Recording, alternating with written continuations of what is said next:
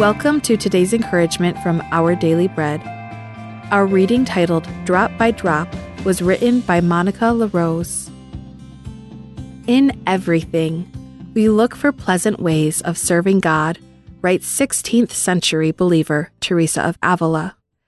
She poignantly reflects on the many ways we seek to stay in control through easier, more pleasant methods than total surrender to God.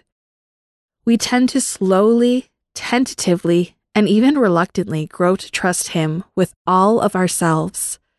And so, Teresa confesses, even as we measure out our lives to you a bit at a time, we must be content to receive your gifts drop by drop until we have surrendered our lives wholly to you. As human beings, trust doesn't come naturally to many of us. So, if experiencing God's grace and love were dependent on our ability to trust and receive it, we'd be in trouble. But as we read in 1 John 4, God's love for us comes first. He loved us long before we could love Him, so much that He was willing to sacrifice His Son for us. This is love, John writes in wonder and gratitude. Gradually, gently, little by little, God heals our hearts to receive His love. Drop by drop, His grace helps us surrender our fears. Drop by drop, His grace reaches our hearts until we find ourselves experiencing showers of His abundant beauty and love.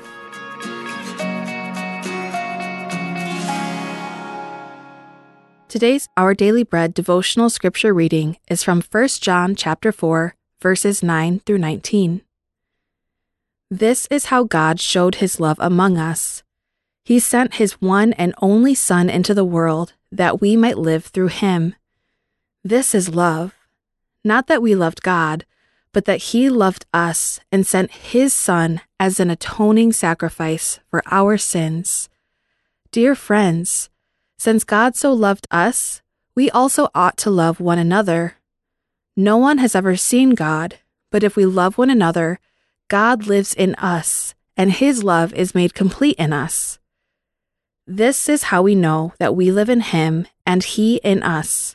He has given us His Spirit, and we have seen and testify that the Father has sent His Son to be the Savior of the world.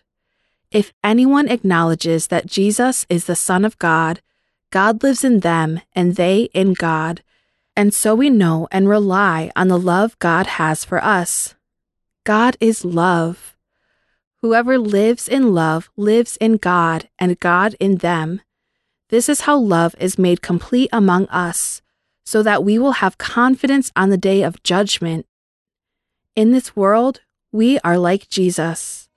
There is no fear in love, but perfect love drives out fear, because fear has to do with punishment. The one who fears is not made perfect in love. We love because He first loved us.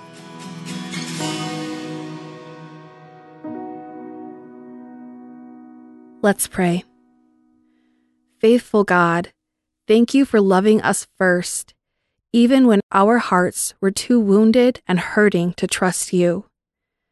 Thank You for the many ways You reach us wherever we are. In Jesus' name we pray. Amen. Thank you for listening today. My name is Brenna Holsklaw, and today's encouragement was provided by Our Daily Bread Ministries.